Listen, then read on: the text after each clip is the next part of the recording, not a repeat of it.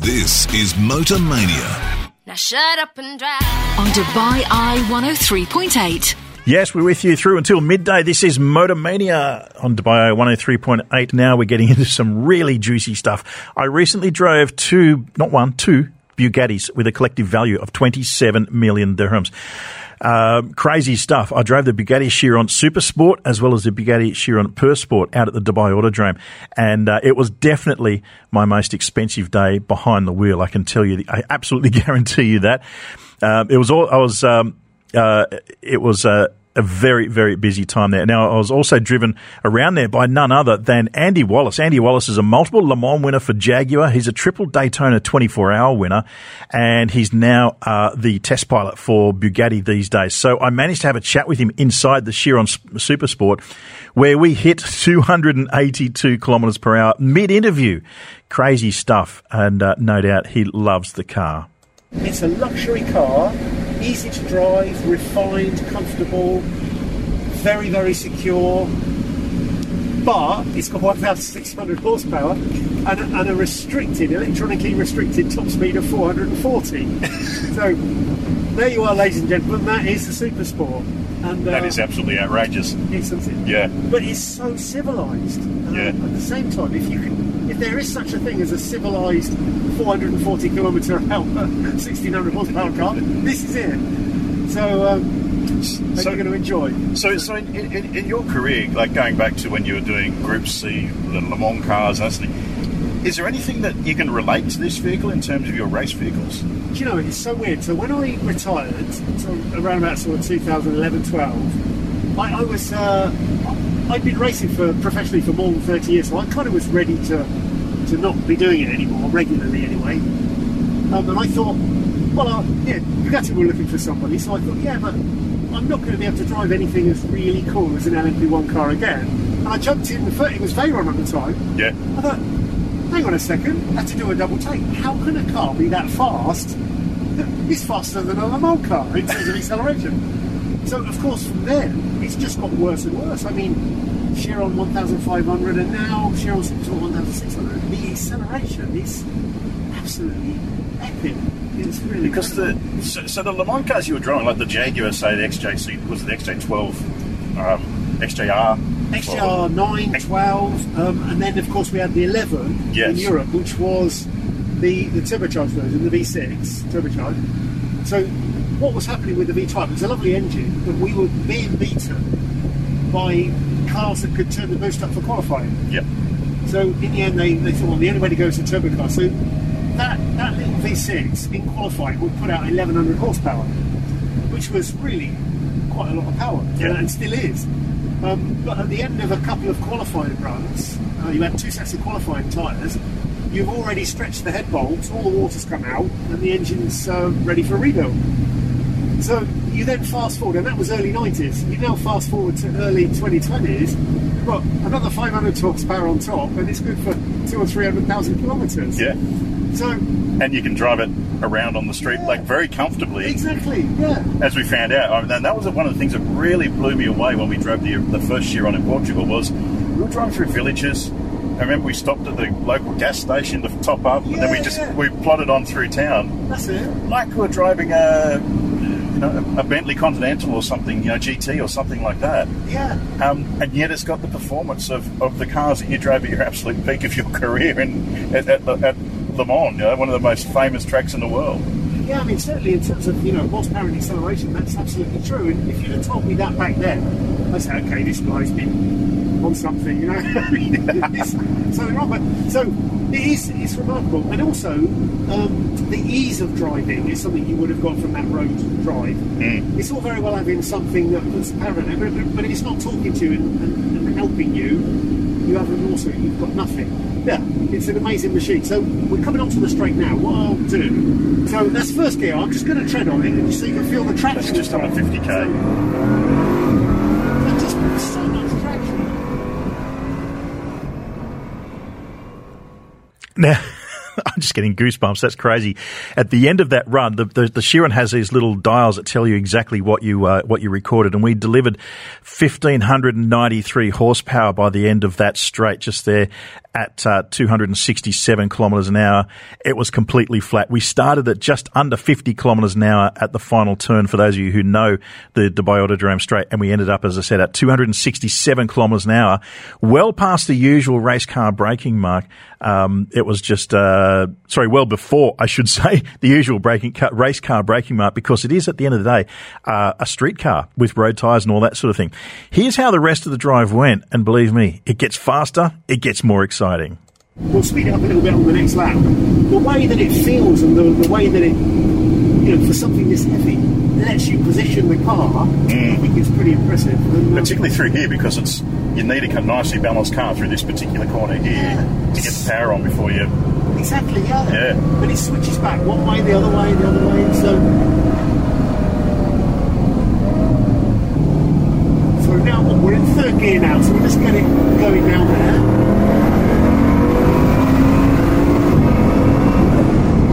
Breathe it through here, just because maybe it's a good idea. This is quite a long corner, isn't it? Yeah. So it's the bowl. We're coming through at about 90 kilometres an hour to Apex Lake. Pretty well. It's a tricky one on the exit. It tries to spit you. It does, doesn't it? You go more left than you want. So you have to wait till you get pretty much straight before you go full throttle, obviously, but then it really drags the speed off. Wow. So that was 282 at the end of the front straight, yeah. And 1,614 PS. 1,614 horsepower at 6,960 revs. That's it. You're asking a lot to pull the car this way than that way, but Oh, absolutely. Does absolutely. Yeah, it really drags the speed off, and a lot of that is the air brake, to be honest. Yeah.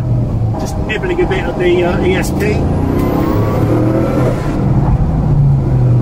We'll do a full slow lap. Yeah. Pull everything off, then we'll switch positions and see what you think from the driver's seat. Phenomenal.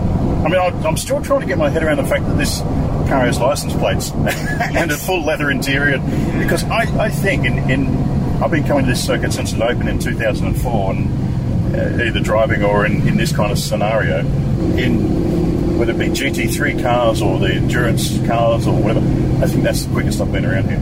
That's crazy, isn't it? Yeah. That's what I felt when I first joined Bugatti. Nobody knows. Yeah, I know.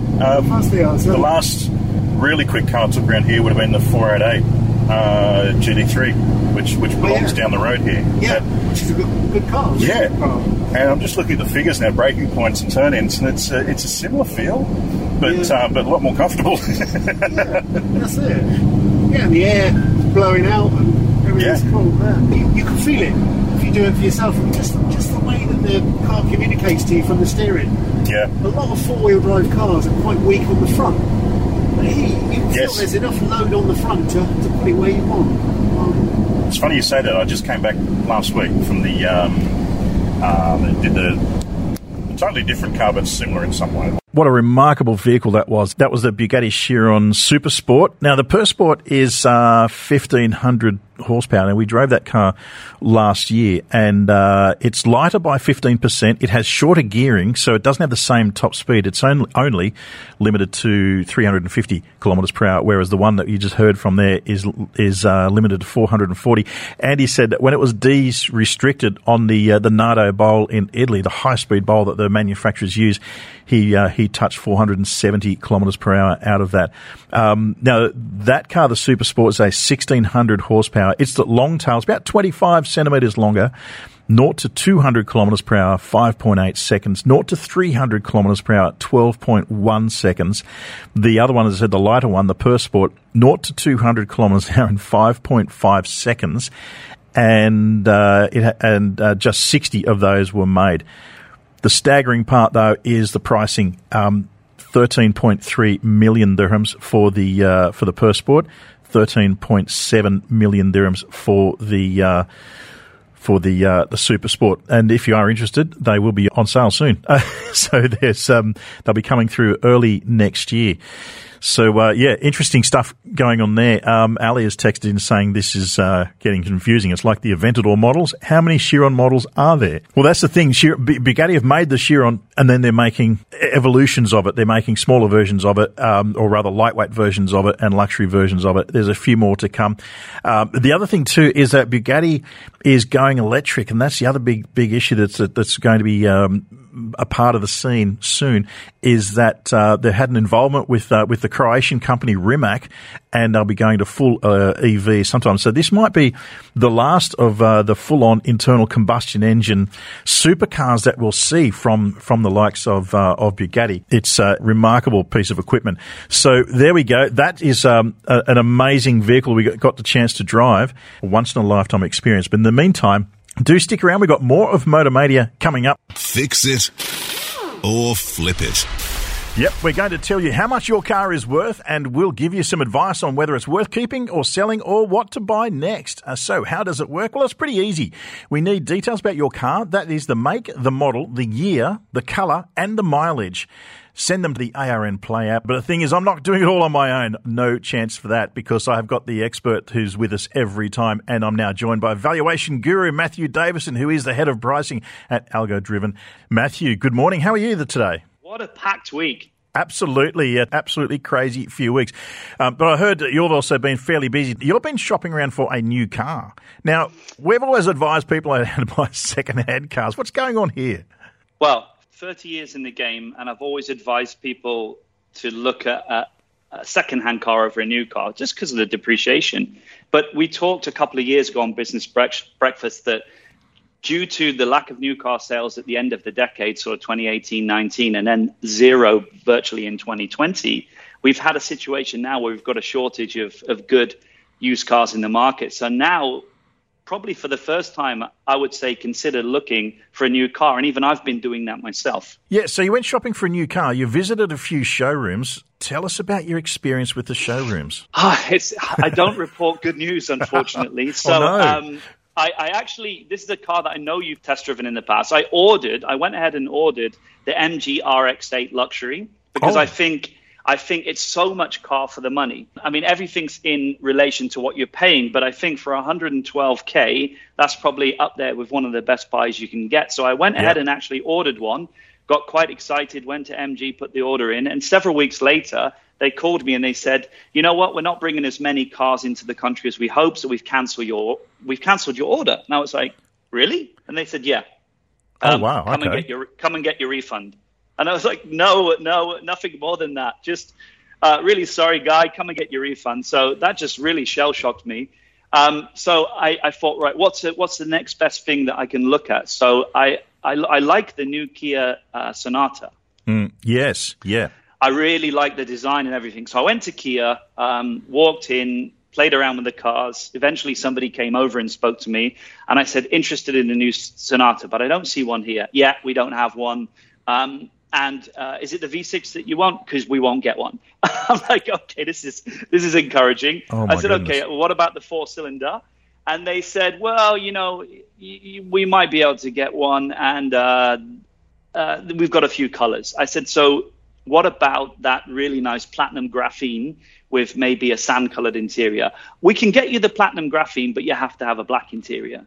So I said, I'm buying a new car, and the benefit should be that you can choose at least the interior like versus the outside color. And they said, no, not possible. It's this is what you get kind of thing. So I'm really struggling now. I went next door to Hyundai to look at the Palisade, which I know you know very well, and that has got the luxury version of that has a lovely interior.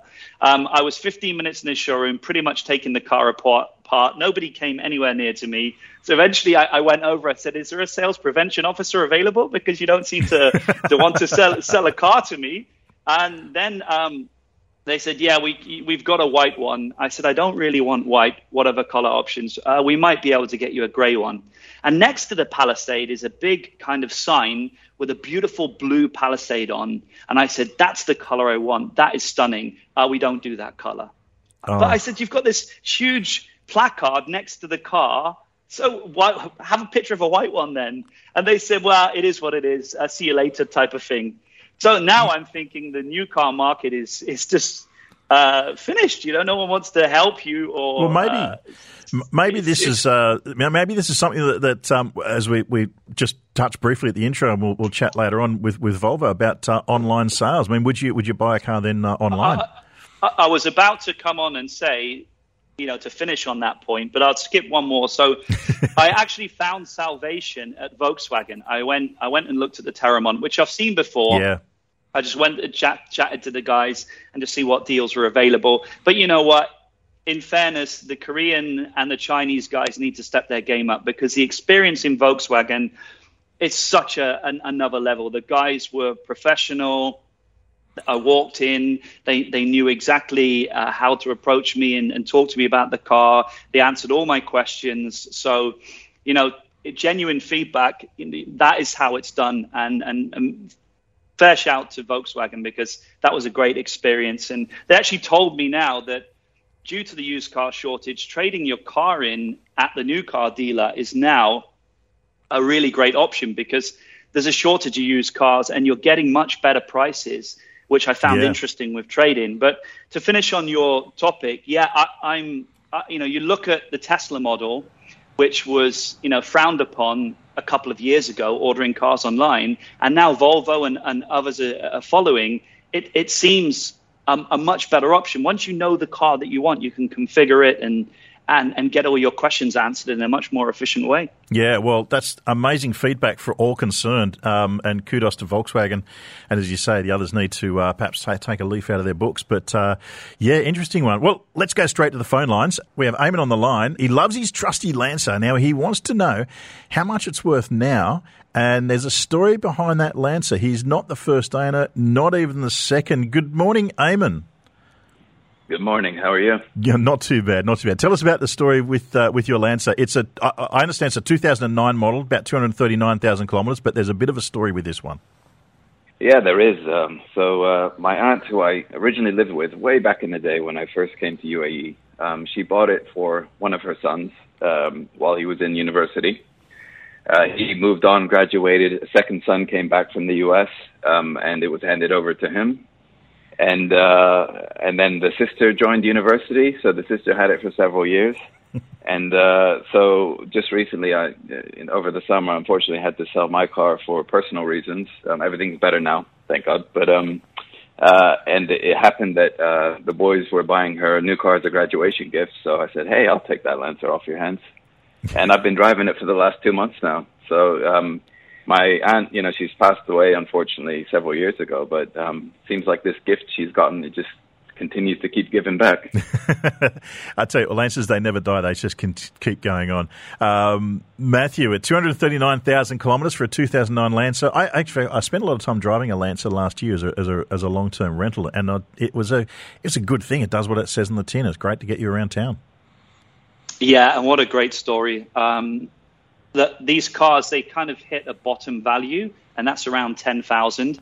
I think with those kilometers, 10 to 12,000 is what that car would sell for. But, when you find a good one and you maintain it regularly, and the definition of that is just staying on top of the oil changes predominantly, and obviously keeping an eye on things that are important for your safety, like the brakes. But they just keep running and running. I mean, that car will probably give up another 3 or 4 years, I think. But yeah, 10 to 12K in terms of value. What do you think, Eamon? How does that sit with you? Yeah, it's all right. I mean, as you mentioned, it's done no wrong so far. And I'd say my only complaint, the pickup, I'm quite a heavy guy. I'm about 6 foot tall, 183 centimeters. So getting in is very difficult. And then the minute I push the gas, it doesn't go anywhere. So I've been getting bullied quite a bit. But it's been almost interesting. It's like a social experiment for me, just seeing how people react. Even, I'll be in there suited up and I'll get some really funny looks, in the Lancer. So I'd say that's probably my one big complaint, the lack of pickup. But the gas mileage is amazing. I mean, 60 dirhams fills up the tank, and it lasts me a whole week. To be honest, if I didn't have a family, I'd probably keep it for another 5 years. Yeah, fantastic, Eamon. Well, thanks very much, and I wish you all the best with that one. Appreciate it. On the line now, we have Matthew. Now, Matthew, you have a Nissan Patrol, is that correct? Oh, that's right. Hi, good morning. Good morning. Yes, it's a 2013 Nissan Patrol SE, done 150K. I just took it to the service station, so I was on the metro coming back and I was listening to the radio, so I thought, why not let me just give you a call. So you said it's had a few issues. You want to work out whether you want to keep it or sell it. And what is the alternative in the, 250,000 dirham range, I think you're looking at? I'm not sure. So I like the Lexus, what is that? The GS, not the GS. The GX, LX, Matthew, Matthew Davison. We got all these Matthews on the line. Matthew Davison. What are you thinking? 2013. Let me address first of all what a great guy. Another Matthew on the line. But look, this car, the SE 2013, still a desirable car. With those kilometers, I would say the value is about 65, 70. You're probably thinking of something like, you could go with a GX 460, something like that. That would be a great car to swap out. I mean, Lexus just are starting to refresh all their lines as well. So you've got a lot of new cars coming out of Lexus, which might put a little bit of pressure on the previous models. So I would say it depends on your timeline. You might be able to hang on for a few months and might pick up one a little bit cheaper if you're looking for a 3-4-year-old Lexus to replace the Patrol. Yeah, not exactly in the sense that, I would prefer to go for a second-hand one rather than a brand new one, but given... So the question is that, I just took my car to the service station. Obviously, there's a problem with the starter, the switch, some of the minor issues, which comes up over a period of time. So, so if you say that, it's worth keeping it, then I would prefer to keep it because it's a good car. It's so far the last 8 years, I did not have much of issues. Well, just remember the cost to change a car. Forget the value of the car. Every time you go and register a car at the RTA, you're looking at 1,000 dirhams. By the time you've paid the registration fee and the testing fee. So the cost to change a car before you look at anything else is 1,000 dirhams. Look, if you like this Patrol, spend a couple of 1,000 dirhams and get those things that are niggling and get them fixed and enjoy the car for a couple more years. But as I said, if you're interested in Lexus, they are bringing out they're refreshing a lot of their lines. So I think in the next 12 months, you'll see downward pressure on the previous model. So maybe drive this for another year and then look at your options. Yeah, sure. Okay, thanks for the advice. Yeah, it's worth. Brilliant. Thank you very much, Matthew. And the other Matthew, we'll keep you on the line because we've got more Fix It or Flip It coming up. Fix It or Flip It.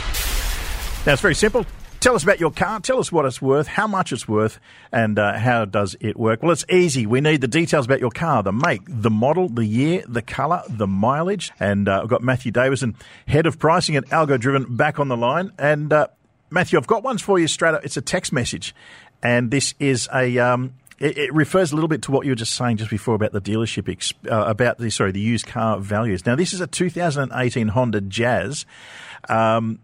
It's red with 35,000 kilometres, and the texter says, my husband said that we could make a small fortune by selling it and buying an older car. He says that all second-hand cars in recent years have gone up in pricing. How in demand is the Honda Jazz? And, cut to the chase, how much money can I make by selling it? Thank you. Well, I'm not sure about a small fortune, but certainly in the last 12 months, a lot of the popular cars have seen shortages, which has obviously created a supply and a demand issue. I mean, an 18 Honda Jazz with normal kilometers, let's say, 10 to 15,000 a year, should be anything between 45 and 50,000 dirhams. Yeah, okay. To answer, but the scarcity of them is the point. There isn't many around. Yeah, there isn't many Honda Jazzes around, and they're that nice kind of entry to mid-entry level car. Where you when you first get here, it's reliable, it's safe, easy to resell. But yeah, I think I don't know what they paid for it, but that's approximately what it's worth in the market right now. Yeah, and I know someone who's had one has clocked up probably about 300,000 kilometres too, and it's been to the desert. Those things just go forever. So 35,000 is a drop in the ocean, I think, for a Honda product of the 2018 era. Now I've got a text message in from Justine, and Justine has a Mazda CX-9 2015 model. It's blue, 225,000 kilometres, single owner, and no accidents. So I can tell you now, this is a car that is very much in demand at the moment because of the 7 seats. It's a Mazda, reliable, relatively affordable to service, but I haven't been seeing much of these around either. And the only downside with this is there are a lot of kilometers. In a normal market, that might actually be a struggle, but it will still sell because of the scarcity of the cars. I think the value is probably down around, because of the kilometers, about 34,000 dirhams, something like that. But it still will sell relatively quickly because of the fact you can move 7 people around. Yeah, 7-seaters, this seems to be the key to sales success. Every manufacturer who's building an SUV now is desperate to add a third row of seats. It's just a thing that ticks the box, and that's something you've got to think about if you want to get some of your money back when you go to sell it. Even if you don't need that third row, I think it's a fairly safe bet to get the similar sized vehicle anyway with the third row option, because you're probably going to sell it a lot faster. Well, the dynamic here is different because look, most of the people here, even if they don't have a family of more than 4, we all get visitors, particularly in the winter. Yeah. So when you have family come over, you've got a large trunk space when you've not got visitors, because the 7 seats are down, or the 6 and the 7 seat are down. And then when they come, you've got the ability to go out together as a family. So I think that's one of the drivers of this, that you don't necessarily need 7 seats all the time, but there's parts of the year where it comes in so handy. So as you say, why not have it? Yeah, exactly. And from close family, I can tell you exactly. And it was that car that my brother had a CX-9 for that reason, for when the parents visit town. So very, very good thinking. Now I've got Mark, who's also texted in. He has a Yaris hatchback 2014, white, full service record, 100,000 kilometres. Yeah, look, Yaris's fly, don't they? I mean, it's another entry level car. So although they don't cost much to start with, they depreciate the first couple of years, and then they really plateau out. What did you say the kilometers were? Right on 100,000. That's really good kilometers as well for a 14. I mean, that if it's say the sport option or the SE, that will vary different in price. But I mean, the SE would probably be 23, 24, but you'd get up to 28 to 30 for the sport option. Yeah, I'd agree with that. Yeah, Martin's also buzzed in. He has a Porsche Cayenne 2014, 195,000 kilometres. Should he buy it, or should he buy or sell? In fact, hang on, I think we've got Martin on the line. He's just dropped in. Martin, good morning. Yeah, very good morning to you too. Good morning. You've got the Porsche Cayenne, I believe. Yeah, black Porsche Cayenne, premium edition. It's in good shape. 195 on the clock, and still going strong. But it's tempting now to start switching. It's 2014 model, so it's 7 years old. Yeah. So Matthew, what do you think? Keep it or flip it? Well, this is the age where, Porsche do a warranty up to 10 years, but if it's out of warranty, these things can start to go wrong and start to cost you money, which is why that warranty is so valuable. But because of that reason, I would say it is a very, very good time to sell it. That's the V6 engine with those type of kilometers. It's probably early 100,000s, the value. Yeah. I would say like 100 to 105,000. But the only thing that I would say is around 2014, Porsche bought a lot of Cayman GTSs into the market and put them out on these payment plans with balloons, and they also did a lot of leasing. So there's a lot of GTSs, which is a superior trim V8 4.8 engine knocking around. That does affect sometimes the prices of the V6. So just consider that in mind, that you might need to maybe drop it if you don't get initial interest below 100, something like 99, 95,000. How does that? fair enough. Yeah, brilliant. So what do you think? You might hang on to it, or are you looking at something else?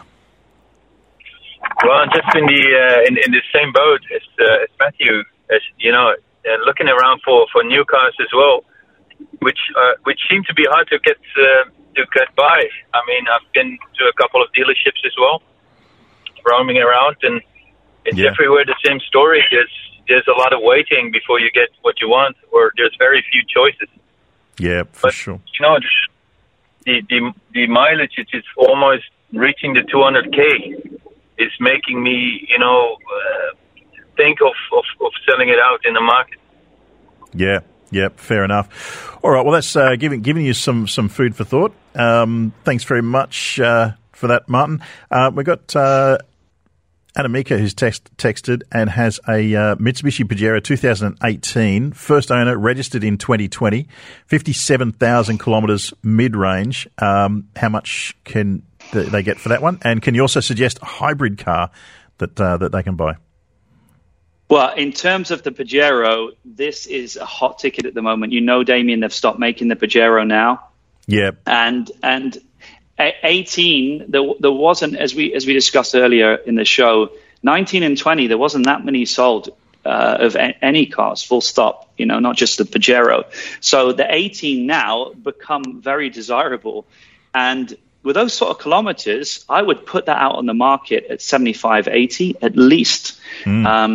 Where, you go back a few years ago, and that wasn't far off what they would have paid for it new.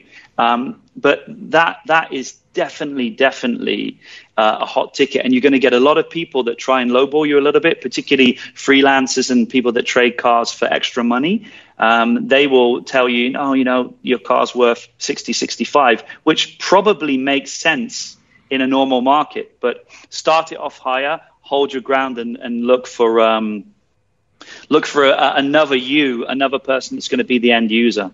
Yeah, sure. Now we've got another Martin on the line this time. Martin has a Ford Explorer, 7 years, 125,000 kilometres, top spec, trade in or sell it direct. Good morning, Martin. Hi, good morning. Good morning. So you got your Ford Explorer, and you're wondering about whether to trade it in or sell.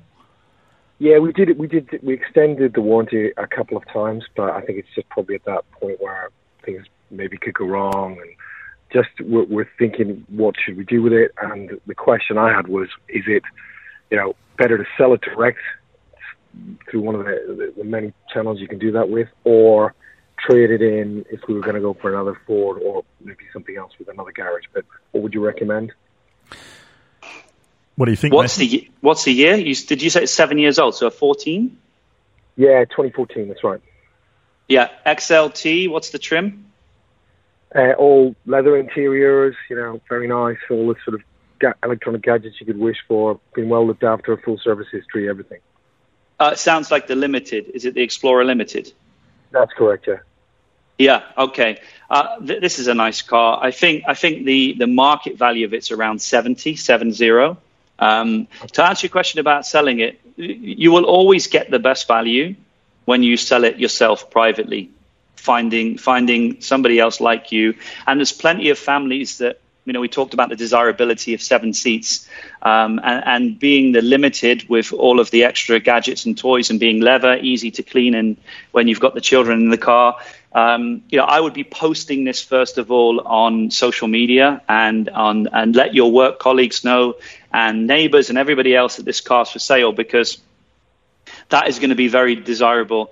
You've got your Facebook groups for different, expat groups and, Brits in Dubai and all these types of groups where there's every day people are asking for this type of car. So I think the value around 70 and then start sending out some lines to see if you can hook somebody that way, which doesn't cost you anything. Perfect. How did that sound, Matthew? Great. Brilliant. Well, there you go. And we've got a 2007 Discovery Sport on the road, driven on the road in late 2017, driven by Altair executive for a few months. We bought it in June 2018 with 38,000 kilometres on the clock, and it now has 150,000. No issues. The turbo went recently but has been fixed. Is it the beginning of the road or the end, and should I keep driving it? This is also from Claire. Yeah, I mean, that car comes as standard with a 5-year warranty, which is extendable for a further 2 years. So, I mean, I would look at that option if you're concerned about things going wrong.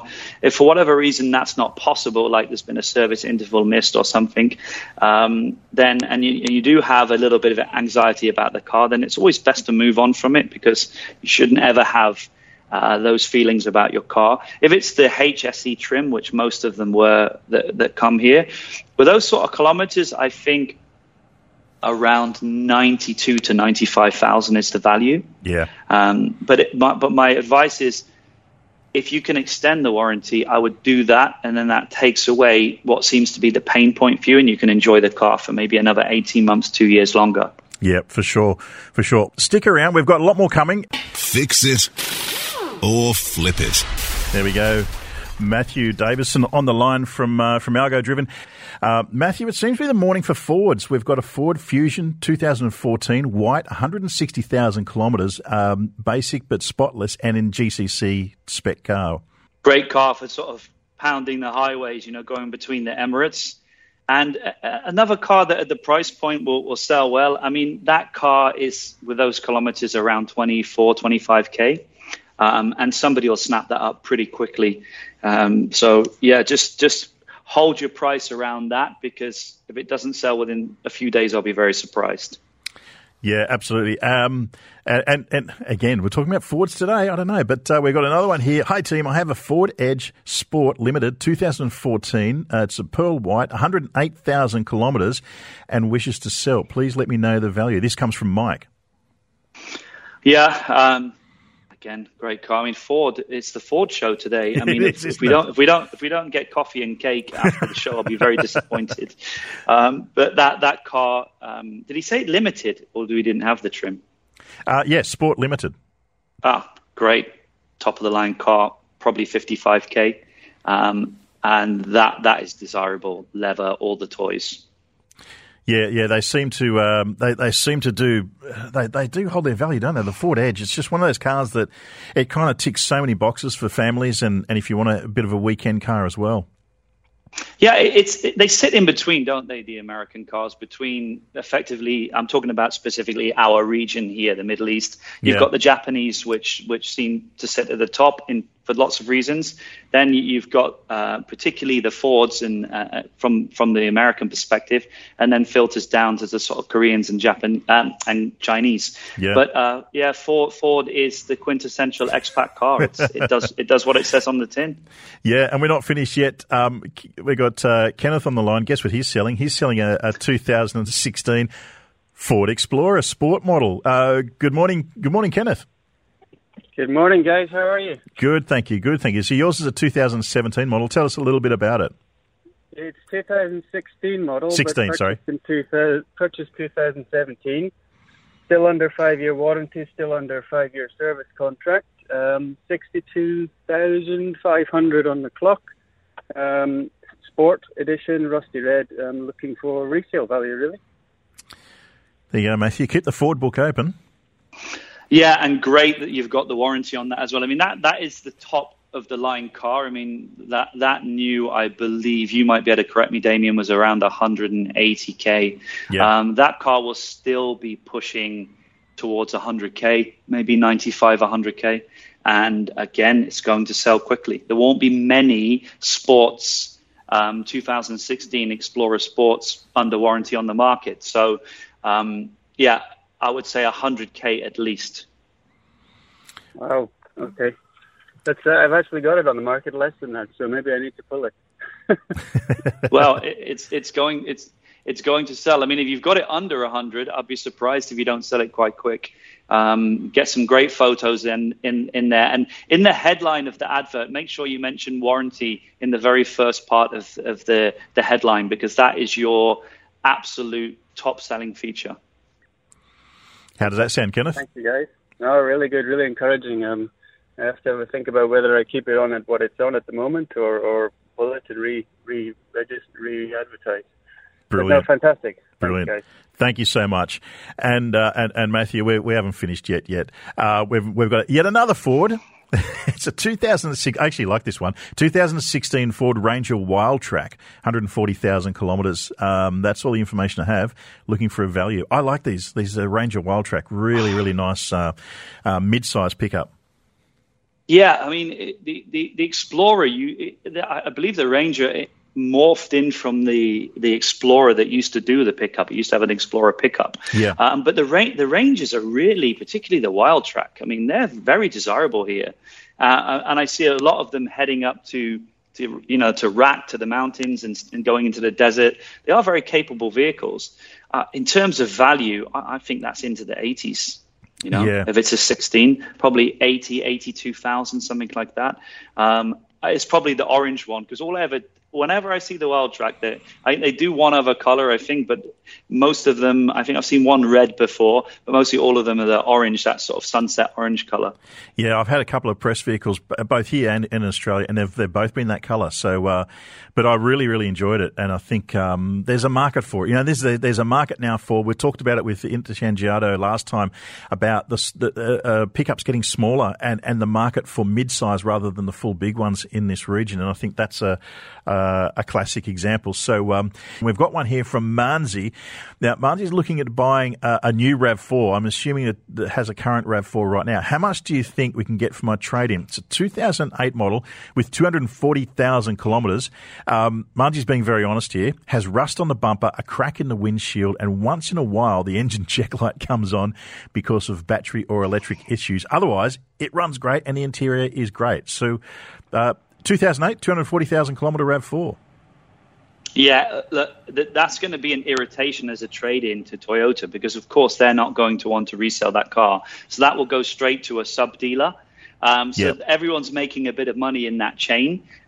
You're far, far better off just putting that out on, social media and the popular car-selling websites and managing it yourself and putting it at a fair price. I think the value with those kilometers is around 18 to 20,000.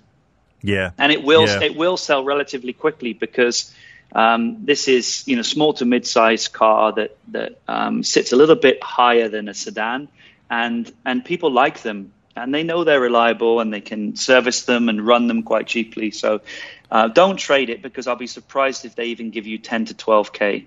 It might even be less than that. So put it out on the popular sites, manage it yourself. It'll sell quickly. Yeah, absolutely.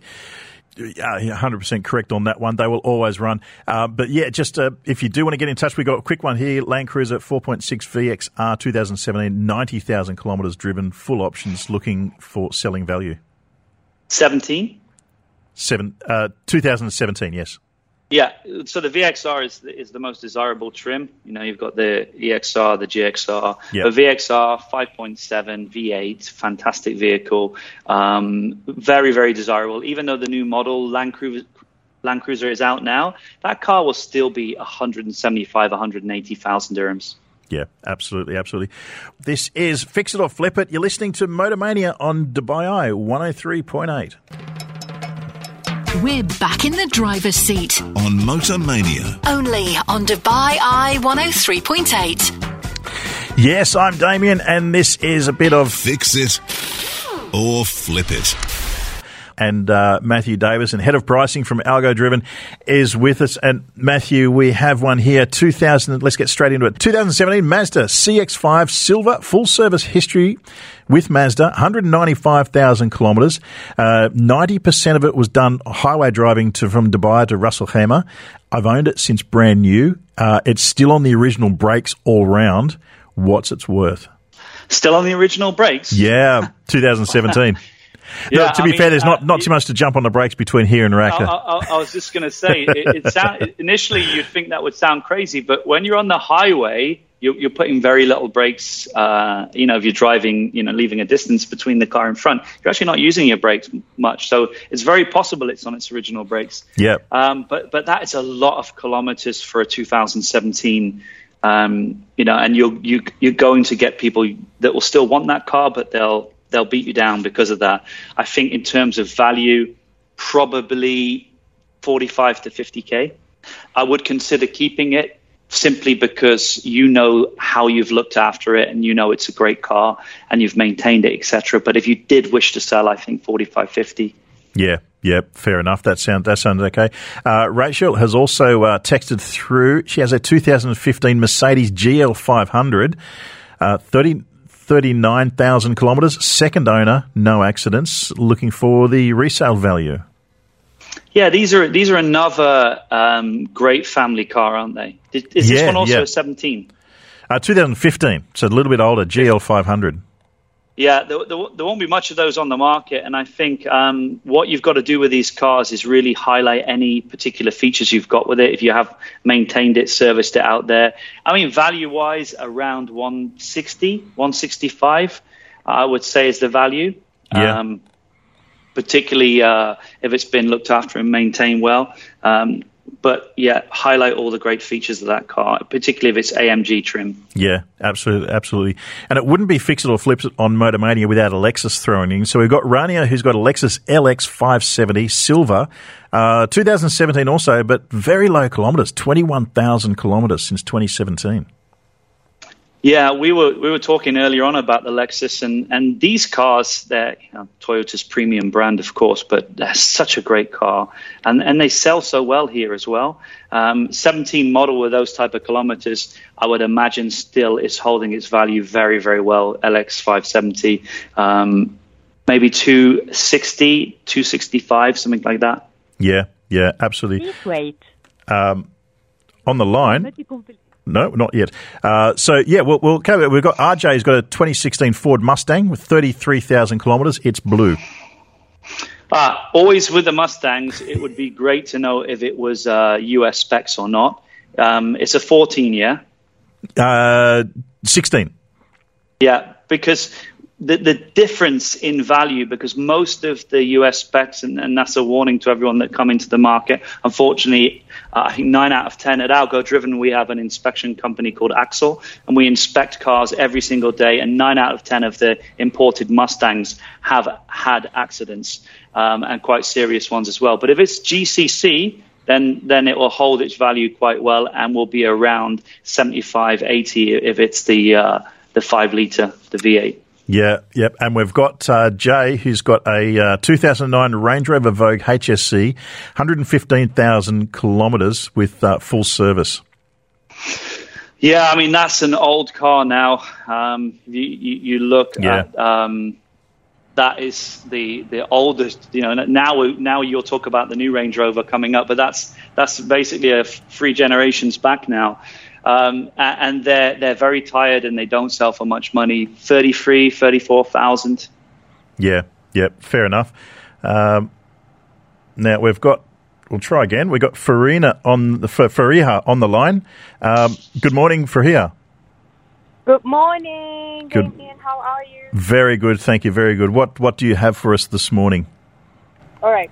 So I have a 2017 model Lexus RX 350.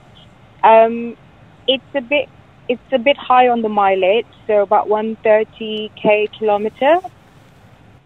Okay, and but you would like to sell it privately rather than through a dealer, correct? Yes, I'd like to, but I don't want to do the whole jazz of putting the pictures up and doing the viewings. I'd rather go to, let's say, I was doing some research. So I just want to know who would be the best. What would be the best option to sell to, let's say, sell any car or the auto mall, or just need your professional opinion. Well, I'll hand this over the professional opinion of Matthew. Yeah, morning. Did you say it was a 2016 RX 350? 17, yeah. But this car, I think the first thing I do, because it's still a 17, is you can look. It won't harm you to ask Lexus for a price for it, because the branded dealers, as I said earlier when I was speaking to Volkswagen, and also Audi told me the same, it's a good time to at least get a price from them as a barometer. I mean, I can tell you the value now of a 17 RX 350 with those type of kilometers is about 135, 140. So wow. When you look at what they would offer you, that will give you a good barometer. I think you should look at maybe a managed service to sell it. So you've got a lot of places that do consignment selling. For example, Expat Motors, RMA, they both do it. So they'll sell it on your behalf, but just take a small commission.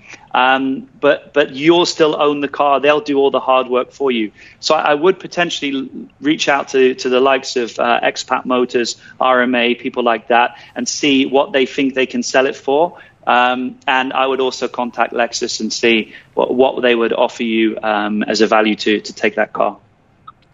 Thank you. That's really good advice because I wasn't aware of these two. So thank you so much. Brilliant. Well, I hope that helps make your decision. Oh, yes, it does. It does. I have some research to do. So brilliant. Thank you, guys. Thanks so much, Faria. We've got another Ford for you. It's a 2011 Ford Escape XLT in blue, 107,000 kilometres, maintained at the dealer till now. 12, did you say? 2011. Oh, okay. Look, this really, I think Ford need to sponsor this show because it's turned into the Ford show. It's like when you say I never see a yellow car, and then you go outside and you see 100 yellow cars. I think it's one of those things. Everybody's hearing Ford, so they're calling up with their Ford. So I'm only giving Ford a bit of a comical hard time. But yeah, in terms of value with those kilometers, I mean the Escape's around 18-20K with those kilometers, being a 12, but still a great entry level car, and you can run them relatively cheaply as well. Yeah, for sure. And our last one before we're going to go to our speed quote moment, and this is a 2014 Infiniti Q50S, full option, 200,000 kilometres, full service with the agency, and no accident. Sounds all right to me. Which was it, Q50? Q50S, 2014. Yeah, I mean, the only thing letting that down is the higher kilometers, but there's still a great little sedan that runs around. I think you'd be probably more around 40, 42K because of the kilometers. But, you know, it's still an Infiniti. So, yeah, get it out there, 42. I think you'll sell it. Yeah, for sure. Right, so now we're getting down to the speed quote time, Matthew. You've got to read as fast as you can. Yeah, you know the rules. Yes, I'll read as fast as I can. You've got 60 seconds. The last time you did 7, so that's pretty cool. Do you think you can beat that? Let's see how we go. I'm going to do my best. Let's do this. Okay, your time starts now. It's a Honda Pilot Maroon, full options, 2017, 144,000 kilometres. Ooh, a lot of kilometres for a 17, 75K. Okay, a Mitsubishi Pajero 2014, white, 122,000 kilometres. Oh, so desirable. 42, 43K. Okay, Audi Q5 40 TFSI S-Line 2016, black, 67,000K. Oh, low case, that will still get 80K. Yeah, a Mini Cooper S beige 2015, 66,000 kilometres. 63, 64K. Okay, Nissan Armada 2010, black, 203,000 kilometres. Oh, they're about 20K now. Toyota Camry 2014, white, 143,000 kilometres. 34, 35K. Ford Edge 2019, blue, 52,000 kilometres. Oh, lovely car. At least 100K. Okay. Honda Civic, full options, 2015, silver, 83,000. I'm going to give you this one. Full option, 35. Oh, Matthew, you've hit number 8. Beautiful. Here we go. We've got 8 through for that one. Fantastic effort. Yeah, you did it. You did your part as well. We were flying through then. Well, there we go. That's a fantastic effort for you, Matthew. And I hope Well, we've got one more question. Hang on. We've got one more question. Is there a car buying agent out there? I want to buy an S560 2019 in white, and I can't find one. I am wary of ones that are available in Sharjah. This is from Alistair. Yeah, look, if you're gonna buy any car that you're particularly a little bit worried about, just get a car inspection. You know, we talked earlier a few weeks ago about. You'll spend a few hundred dirhams on a car inspection. Then you've got experts not only checking the car, but they can give you a little bit of car advice as well. So get a pre-purchase inspection. I mean, what's in the market's in the market. You can't change that. The internet has allowed us to look for inventory wherever it's hiding, but you just need an expert to go and check that car. So get a car inspection and you'll be fine. Yeah, brilliant. As always, Matthew, thank you so much. Great effort. We got lots of texts that we didn't get through this morning. But we were going to keep those for the next show. But that's Fix It for Flip It. And up next, we're telling you all about all the cars that I've been driving and all the latest news stories in the motoring world with Imtishan Giardo. This is Motormania on Dubai 103.8. This is Motormania on Dubai Eye 103.8. Yes, welcome back to Motormania. I'm Damien Reid, and this is the second hour of the show. And we're also going to talk about all the latest motoring news with Imtishan Giardo of Motoring Middle East, who's on the line now. Good morning, Imtishan. Good morning, Damien. Great to be back as always. Absolutely. I tell you what, it has been busy the past few weeks. I caught up with you at the Range Rover launch, which we'll get on to in a few minutes. But how have you been? You've been now with the cooler weather. You like the desert. You've been getting out a bit there? It has been a great time to go out, and I'm happy to see that people are back out in the sun enjoying themselves. The weather is a nice balmy 30 degrees plus in the morning, but not 40 degrees plus, which is, of course, a huge bonus. If you've got a 4x4, now is the time to get busy, start deflating, and enjoy the excellent outdoors that we have in the UAE. And even if you don't enjoy hitting the desert, you can still hit the beach, can't you? Of course, yes, absolutely. You can take it down to the beach. A couple of news stories to get through today. This is an interesting one. This is a new partnership with the Chinese retail company Alibaba. They're going to help our own RTA to monitor passenger movements and improve public transport systems. Now, the authority is going to use the online shopping agency's AI platform to help develop Dubai's expanding public transport system. The agreement was signed earlier this week. Data collection will begin with bus users and then be extended to include taxis and the last mile mobility solutions. That's the term they're using now for things like e-scooters and bikes to get around, to park your car just outside the busy area and scoot on in. What do you think about the idea of companies like Alibaba and using AI to help move the public transport system around and maybe smooth up the roads a little bit? First of all, the RT has done a tremendous job in the last 10 years of getting everybody onto trains and buses and just generally getting them out of cars as much as possible. And frankly, without their support, we wouldn't have this amazing train and tram network that runs across the country now.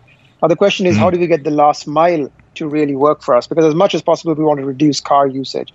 And that's where your scooters and bikes, and e-bikes, I should say, come into play. Now, for a lot of people, they are using them. Certainly, if you wander around Dubai, you see loads of people on little scooters buzzing around. So there it already has begun. Are they licensed or should they be licensed is another difficult question to ask because you can see a lot of them not using that responsibly. So I think it's a lot of education can be done on the topic as well. I'm sure the RTA has plenty of ideas on how to make that happen. It's a global issue and for particularly for very congested areas such as parts of Karama, Rulers Court, that kind of area where it's very hard to get cars and vehicles around. I can see that happening at some point where you park on the outside and then use the last mile options to get to where you need to go. But yeah, interesting to see that Alibaba is coming on board to help try and smooth the flow out. I think it's a great idea, Damien. I think I have a journalist friend, for example, who attends Pebble Beach every year. For those who don't know, it's a massive classic car event, probably the biggest classic car event on the global calendar. And obviously, during that week, the rich, the famous, the lovely, and everybody else descends on this small town in America just to check out classic cars on this beautiful lawn. Now, you can imagine with all these cars and people, there isn't much point actually driving there. There isn't any point at all. And no bus networks works out great either. So a lot of clever people, including my journalist friend, pretty much get an electric scooter. Yeah. And that's how they get around. So, for example, think about this, folks. If you're going to GTEx, why would you want to walk? Yeah. Just buzz between there on an e-bike. You'll be responsible. You'll be ecologically friendly. Pop in and charge it anywhere. Obviously, for larger distances inside the halls, I wouldn't advise buzzing around on scooters, but certainly getting to it, there's no reason to take a car and put up with parking, etc. There's no need. I absolutely agree with you on that one. Speaking of the rich and maybe not so famous or not wanting to be famous for this reason, there's a story also that came out, a Lamborghini that had to be fished out of an Austrian lake after its owner accidentally reversed into the water. Now, there's a reason why I'm bringing this up. There's method in this one. The 31-year-old motorist confused the brake and the accelerator pedal of his 800,000 dirham Lamborghini Huracan that resulted in the car meeting its soggy end. He had just dropped off a friend and was reversing in a car park before the accident. He was able to swim to shore, but the vehicle sank into the lake, and the driver was taken to hospital, suffered only minor injuries. Now, local police made a bit of light of the situation, suggesting that he may have been auditioning for Daniel Craig's replacement as James Bond, thinking back to the Lotus Esprit submarine. But it does make you think that we've had issues before about unintended acceleration. We've had issues before about these E-selectors on transmissions where you have to sort of double tap them to put into park, and sometimes you end up in reverse. I've actually done that myself. I can actually see a point why this guy perhaps may have done this. It's a bit of trying to reinvent the wheel, isn't it? Tesla just did reinvent the wheel, and they put a yoke instead of a steering wheel. Now, a lot of people obviously know that driving a car means putting it into drive, putting it into park, and everything in between. But with these new gear selectors, it's just not that easy to figure it out. For example, your average BMW, it's sort of pull again, and then hope that it goes into gear. You're looking at it. You're taking your eyes off the road. You're trying to figure it out. Now, this should be haptically designed so that there's feedback from the car, from the system telling you what you've done, but it often isn't the case. Now, with a Lamborghini, I have to point out the Italian cars of late, the whole point is that they're outrageous, look at me, etc. So they can't have anything as simple as a gear stick. They've got to have buttons. Of course, yeah. But that's the thing, though, isn't it? I mean, these issues with these cars. There's no excuse for not operating a car without understanding how your car works. No. I can't say making a mistake. No, but it could have grave consequences. Now, the worst thing in this case is that he lost his very expensive automobile. But it could have been a lot worse. We all know the incident of the actor with the Jeep Grand Cherokee many years ago, tragically passed away. These are things that automakers, who does responsibility die with? The automakers? Regulators? What do you think, Damien? Yeah, absolutely. It's a tough one, and I can't answer that in a few seconds. But I'll tell you what, one more quick one to go. The World Health Organization is kicking off a decade of action for road safety in Geneva with the ambitious target of preventing at least 50% of road accident deaths and injuries by 2030. Do you think that's achievable by 2030? It's a bold initiative. I'm a little cynical sometimes about how effective these things are because it's about getting driver education to change and increasing active safety, passive safety. I think the biggest thing manufacturers are doing without anybody telling them to do is making the cars safer. So it's hard to change people's natural behavior. But it isn't that hard to have systems that are looking out for them. How many cars now come with things like blind spot assist or active pre-collision safety so that they will actively brake in the event of an accident? I've been in accidents where obviously you braked far too late and you got into the car behind. I don't mind admitting it. But if I had a system that would have protected me, it might have saved my blushes that day. So I think manufacturers are already ahead of the game in that respect. I think the target is achievable. It all depends on all of us doing our part. Yeah, absolutely. Certainly it's better than a 0% target that some have set previously. So I think 50% is potentially achievable, but we all have to play our part to make sure that works. That's manufacturers, government regulations, and us individuals as well, I would think. You're listening to Motor Mania on Dubai Eye 103.8. We're back in the driver's seat on Motor Mania. Only on Dubai Eye 103.8. Yeah, welcome back. It's Damien Reid, and I'm joined by Imthishan Jado, the owner of Motoring Middle East. And just to wrap up on that last topic, Imthishan, a text message from Stephen who said the responsibility for safe handover and vehicle operational training, he says, is 100% with the dealer. I think that's a tricky one. I think it goes both ways. I want to say it goes with the dealer. Yeah. Part of that statement's right, isn't it? Obviously, the handover vehicle, and this opens into a larger topic, or should I say can of worms. When you get your car handed over, they should walk you through every aspect of it. Now, we know a lot of people are just so eager to jump into their ride and go off into the sunset, but you need to spend that 10 minutes. Well, it used to be 10 minutes in the old days, wasn't it? You just sit down, turn the key, spin the gear lever, and hope for the best. Yeah. Now you've got all these computers. You've got infotainment. You've got safety systems you need to understand. You've got four-wheel drive systems in some cars. In the case of a Lamborghini, I'm a trained journalist, I like to think, and even I don't get anywhere near the kind of handover that I would expect in terms of how these systems work or what's different or what's changed from a previous model. Yeah. So yes, handovers definitely aren't where they could be. And I'm not pointing the finger at any particular manufacturer. I think it's across the board. I think a lot of customers also kind of create the problem by being in a big rush. Yeah. I think they could stand to say, okay, I need maybe an hour of your time to sit and work this out, or at least a course afterwards where you walk me through the car. Mind you, this has nothing to do with driving the car. This is just about how to operate it, which is two separate topics. Yeah, very, very much so. Speaking of driving things, I'm going to talk about a car that I drove in Greece last week, and this is the new Audi RS3. And there was no one really from our region there, but I snuck over courtesy of Audi Australia, so to do some work for down there.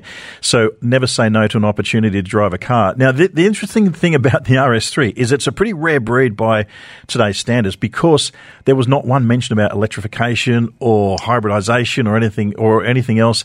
The car doesn't have those complications and the weight that comes with it. It is purely just a fun car. It's a 2.5 litre turbocharged 5-cylinder engine that has this glorious firing order. For the geeks out there, it's the 1, 2, 4, 5, 3 firing order. That is the thing that makes such an emotive sound from the rallying days when you think back to people like Walter Roll, Michel Mouton in Group B rallying with the Audis, and it's through on this little RS3. It is, I tell you what, this car it might have an A3 body, but it is a proper supercar performance. How about this? 3.8 seconds to 100 kilometres an hour. And depending on the drive mode, if you got in the track mode, the RS dynamic mode, you can get 290 kilometres an hour out of this little four-door car. Remarkable. Wow, 290 in a car that small. 250 this standard, is but you can numbers. Yeah, well, it's standard, but you can click it through to a drive mode to 270, and then for the track-only mode, because there's 8 drive modes with this car, you can get 290 kilometres an hour out of it. And something which Audis have not had before because they understeer horrendously by normal standards, it has a drift mode because they've fixed the understeer problem. Yeah, I mean, about time, Audi. Although, I don't know, the last 10 years, they've kind of sorted out the handling. They've moved the engines back. They've played around with the things they need to mechanically. But yeah, I can't wait to get behind the wheels of these new Audis. They've just figured out everything. Yeah. And I'd say they're exciting to drive, which is not something you would say about fast Audis before. Well, I'll tell you what, I had fun with it. I really did, tipping it into some of these little tight roads up there. Now, the thing is, the reason why they've gotten rid of the understeer, let's get it just a tiny bit technical, is that they've created a torque vectoring rear diff that actually has a clutch on each axle on the rear diff. So rather than when you go into a corner, rather than have the ABS system pinch a front wheel or to try and bring the nose in, it applies torque to the other wheel. So if you're turning left, for instance, it actually applies torque and power to the outside right wheel and the other way around, up to 100% of torque to one wheel, which it can take. I mean, the Audi Boffins told me it can take up to 1,750 newton meters through one wheel. Remarkable technology on this little car, but the thing is it makes the car stick and handle. It's a huge improvement. It's lost the crackle and pops from the exhaust, which I actually don't mind because you know they're artificial. But what it's done with this new exhaust flaps is it's actually brought in this more guttural sort of 5-cylinder sound. Yeah, I think that sound is just the thing. You keep talking about it, and I keep agreeing and nodding my head. You need that sound. I think a lot of these, and I think Audi is responsible as anybody else. Yeah. Their 4-cylinders have been a little bit dull. I mean, they're all very powerful, etc. But the 5-cylinder noise, just don't hear it that often. It's like the V8 is going away, but I'm glad that it's still around. Yeah. And I'm glad that for 1 minute we're getting a little break from electrification. Not that I mind. It's just nice to have a breather. It's nice to have, isn't it? Because we're getting a lot of it, but it's nice to have a bit of a break. And but we got back to the real world because then I went to Belgium for the Volvo C40 Recharge. Now, I'm not sure where this car's coming here. Again, it was an Australian issue I was dealing with. So this is the first time though a major manufacturer is introducing online sales. It's a step towards leasing by app. So you have an app which you download, and then you can lease and change cars around. Now, I had a bit of a chat with Patrick Vent, who's the head of sales global online for Business Volvo, and he says that you can drive a Volvo, and if you don't like it, you can get rid of it in 90 days. Let's have a quick listen to Patrick Vent. Basically, you sign up online. You can leave whenever you want with a 3-month termination period only. that gives customers the chance to switch to Volvo much easier than before, because what they're used to is we offer them a lease, we offer them a finance and a cash. You can say on average that requires them to stick to their car for at least 3 years, which is an average investment of 15 to 20,000 euros, which you could argue makes the switch barrier from another brand to us quite high. So we thought we should do what many brands and companies have done in so many other industries, lowered the commitment for our end customers to say, we give you a new flexible ownership model. Okay. Where does the dealer come involved? So you're running through a web portal, or can you still physically see the car? Yeah, you can still do both, and that's important to mention. We often speak about online sales, and that might be misleading to some degree. What we actually mean is that the transaction happens online. You will always decide for yourself if you want to go to a retailer to take a test drive, if you want to receive consultancy from a retailer, and basically sign the deal at the retailer shop. So there you go. Would you buy a car online purely just through a web portal? I don't think I would. Yeah. I'm not being facetious. I don't think I would. A car is one of those things where I have to be there. I have to see if it fits and feels like something I'd want to be in every day. It's just like a good pair of shoes. You can shop for it on the internet if you bought from that shoemaker. We find lots of people who buy sneakers, for example. But if you're talking about something you don't know, then you do need to feel it out, don't you? Yeah, definitely. You'd like to get the look and feel of it, but I'm not convinced yet. Now let's scoot on to something that you and I are both at. We had a look at the new Range Rover, the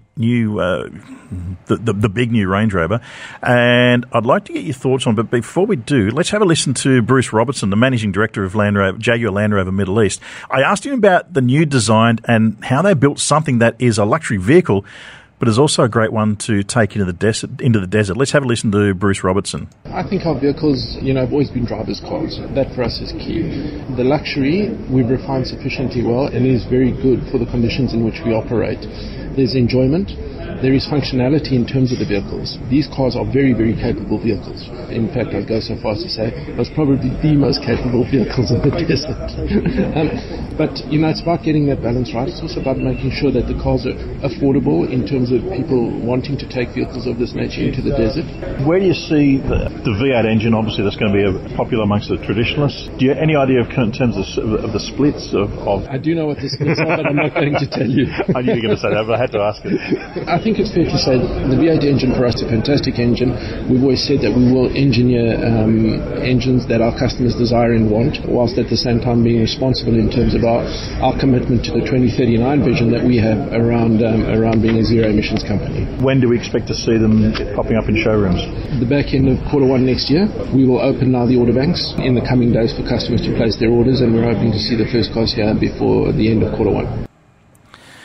So that was Bruce Robertson, the Managing Director of Jaguar Land Rover Middle East, at the global reveal held here in Dubai of the all-new Range Rover 5th generation. What were your thoughts after having a quick look at it the other day?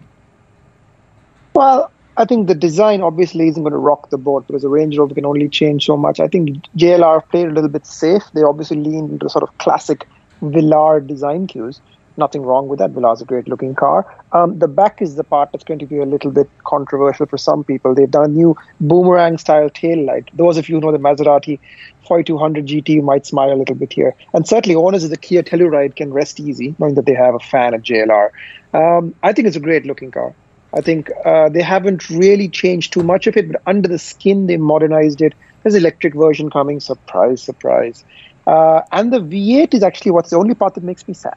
Because they're a lovely, woofly V8 Jaguar or JLR, the 5.0 supercharged unit, and a 5-litre natural aspirated version as well. And now we have a BMW engine, because obviously they have a tie-up with BMW and a 4.4. And it's a very, very powerful engine, and nothing really wrong with it. But the Jaguar Land Rover version had so much character. To go back to your earlier point about Audi, the JLR 5.0 was just such a nice. You knew when you drove a car like that you understood that it was built by people who design cars to feel aggressive and fun and effervescent. And the BMW one is just much more refined and calm and effortless. Yeah, we'll see in time. We'll see how it goes. I love the styling of it, and I can't wait to see what it's going to look like in the wild out in the desert. But speaking of which, that's about all we've got time for, unfortunately, Jen. So thank you so much. And what are your plans for the weekend? Oh, get out there and keep fixing my car like every other good mechanic. Yeah. Brilliant. Well, thank you, Inda Shanjata, Motoring Middle East. We'll see you in 2 weeks' time. And, we've got more coming up after this. This is Motormania on Dubai Eye 103.8. We're back in the driver's seat. This is Motormania On Dubai Eye 103.8. Yes, we're with you for a little bit longer now through to midday on Motormania on Dubai Eye 103.8. And joining us now, we've got Nissan Middle East, who's been heavily involved in the Dubai Expo as the official automotive partner. And they're using this involvement to highlight some pretty exciting automotive technology coming our way.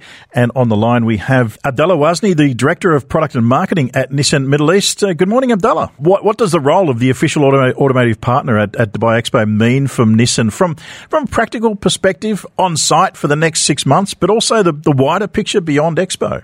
Thank you, Damien. Interesting question. Definitely, Nissan has been an integral part of the Middle East region for close to 70 years. So we came into the region back in 1956, and we have a strong legacy that has been taking deep roots in the hearts of the Middle Eastern people and has become an integral part of their lives and families. So our partnership with Expo 2020 Dubai is a testament to our commitment to the region. So Expo 2020 Dubai is a platform, as we all know, for Nissan to tell the story and how the tech innovation enhances the quality of life for all. So we wanted to demonstrate our leadership as a technologically advanced automotive brand, which is fostering growth opportunities for everyone. And definitely by this, we will be supporting and continuing to contribute to the sustainable business. So as a partner, we see this a fantastic opportunity to work closely and engage with the governments as well as global stakeholders in the transition to a newer, greener, and more sustainable chapter in the future of mobility. Yeah. So, as you said, in the next 6 months, we will be participating in various panel discussion spread across the 6 months, and we will also be hosting events. One of which was the regional showcase of the Nissan Ariya, which took place 2 weeks ago, which is our first all-electric crossover that serves as a representation and symbol of the Nissan future direction. Yeah. So I mean, the UAE is obviously committed to electrification, but given the favourable price of fuel here, it's a question that often pops up. How are companies like Nissan working to get more people into electric vehicles? In the Middle East, definitely the UAE remains to be the forerunner when it comes to EV introduction and adoption in the region. So Dubai we've seen the region place a larger focus on sustainability and clean energy, with the government-backed entities driving this transition over the past few years.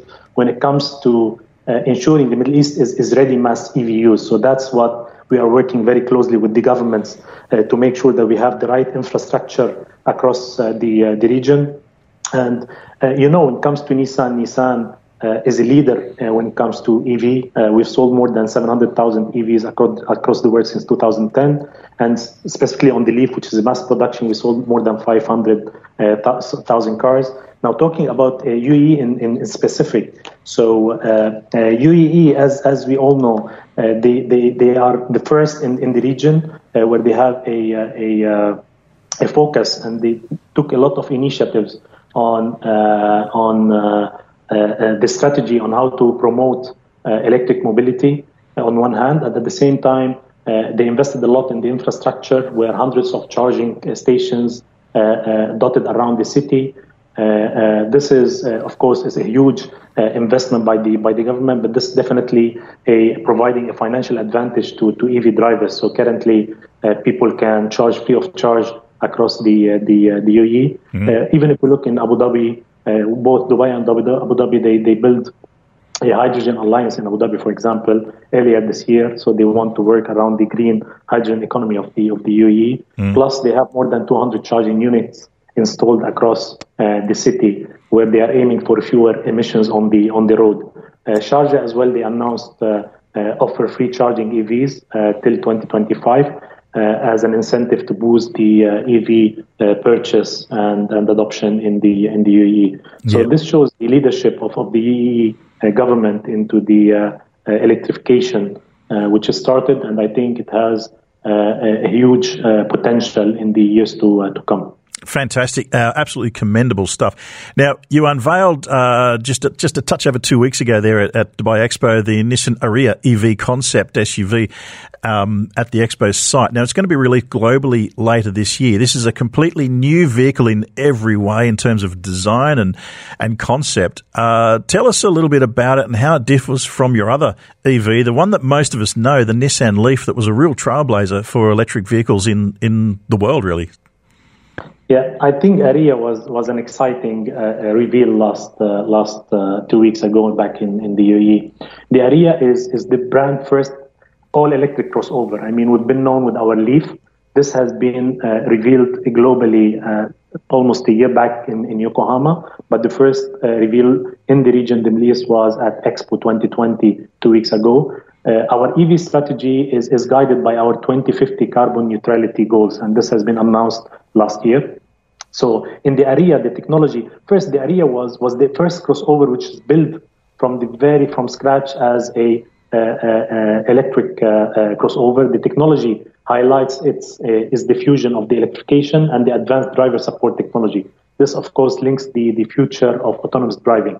So when we revealed it in Expo last week, we wanted to showcase it because it serves as a symbol of our future of mobility, and it presents the new direction that Nissan is taking. So the design the designers worked a lot to meet the needs of a range of customers across their various lifestyles. So this is the importance of the Leaf. However, we've been committed also that in 2030, almost all our lineup will have an electric version across all the key markets around the world to achieve, as we said, the 2050 carbon neutrality goals set by the company. Yeah. Yeah, the presentation I noticed I picked up was very much about the future, about mobility and movements, the key words, rather than just being about new cars. Now, where do you see the future of it's a bit more of a generic question, the future of motoring in the next decade? Will it be more about ride sharing and therefore mobility rather than personal car ownership? Will car companies like Nissan evolve into offering other forms of transport solutions, not just cars as we know them, but perhaps things like we talked about earlier in the show, electric scooters that plug in the boot for that last mile to get into crowded cities, even cities like London that even ban cars to get in there, for example. The whole scene seems to be changing. With those keywords, mobility and movement, how is Nissan sort of moving forward on this? Look, if we look at the region, of course, looking at UAE as well as Saudi Arabia, they are pioneering and advancing the field of smart mobility that are evolving around the rapid pace. Now, the introduction of autonomous vehicles would help solve issues like traffic congestion as well as road safety. So with the development of the smart cities supporting the introduction of self-driving vehicles powered by innovation, this will be a key in the years to come. Over the past few years, customers in the region have been seeking greater flexibility when it comes to vehicle purchase. So now, keeping the customers at the core of everything we do, Nissan caters to this need with attractive lease-to-own options for personal and business requirements, providing customer more, cost-effective, flexible, as well as hassle-free method of driving their dream car. So we will continue evolving to create new and innovative solutions, to enhance and elevate the overall ownership of driving experience to our wider customer in the region, and a lot of studies that Nissan has been doing for the last couple of years, which will see the results hopefully in the years to come, especially in the Middle East and especially in the GCC as part of the Middle East region. Great. Well, look, thank you so much, Abdel Ilah. It's been great having a chat with you, and I'm going to be out at Expo fairly soon, so I look forward to catching up with you and the team out there from Nissan. That is Abdel Ilah Wazni, the Director of Product and Marketing at Nissan Middle East. And that's about all we've got time for this morning. And thank you also to Matthew Intishan and, of course, Abdel Ilah from Nissan Middle East. We're back on air on the 13th of November. If there's anything you'd like to discuss about the latest cars or road safety issues in your area, you want to know how much your car is worth, Feel free to get in touch with us via text on 4001 or the ARN Play app, or call us on 0487 5500. Meanwhile, it's the boys and girls from the Grill at 3 p.m, and we're going to give you updates on the rugby, the ICC cricket, the Premier League action, and a whole lot more. We'll see you in 2 weeks' time, and enjoy the rest of your Saturday and safe driving.